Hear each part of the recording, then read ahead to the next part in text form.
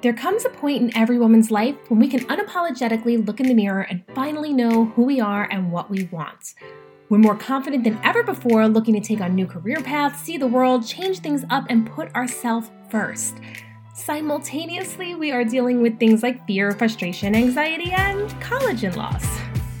Minor detail, because let's be honest, in our 20s, our skin elasticity may have been on point, but we were insecure and confused as hell. And right now, it feels like we're peaking just as our youth-obsessed society is trying to tell us to slow down. If I've just described you, welcome to The Shift Show. I'm your host, Corey Ingracia. On this podcast, we're changing the conversation around life beyond our 30s, exposing taboo and controversial topics around what it actually means to age gracefully, while talking to some of the most inspirational women who have made incredible pivots in their lives, and exploring the growing pains that we grown-ups feel deep in our bones when we are sitting at the beginning of some of the most exciting chapters. Because we are not slowing down. We are just getting started.